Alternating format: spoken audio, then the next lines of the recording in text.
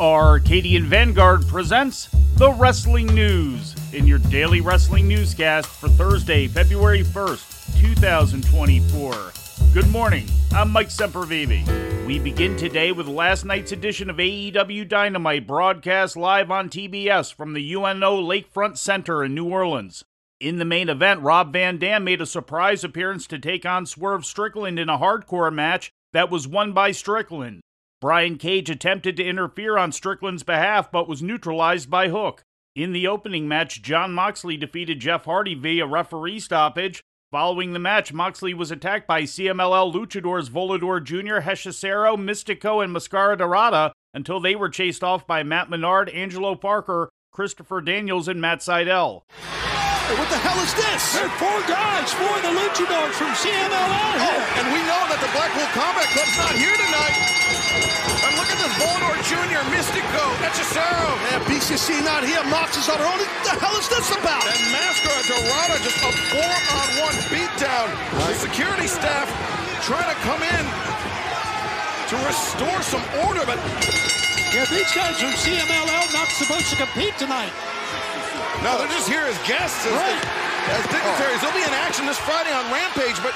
I don't know. I mean, Mox did disrespect these guys. Look at this, the locker room is clear now. I mean, I could see why they're upset, but still, I mean, I feel like the guy just wrestled a match, but he did disrespect them once he went over that guardrail and hit them. In other results, Chris Jericho defeated Kyle Fletcher, Deonna Purrazzo beat Taya Valkyrie via submission, Hangman Adam Page pinned Toa Liona, and Wardlow went over Commander.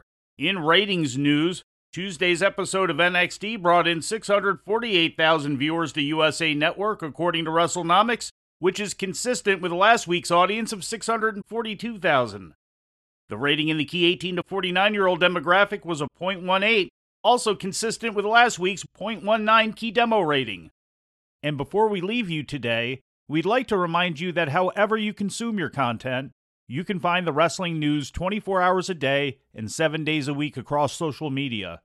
On Twitter, follow us at Wrestling News AV.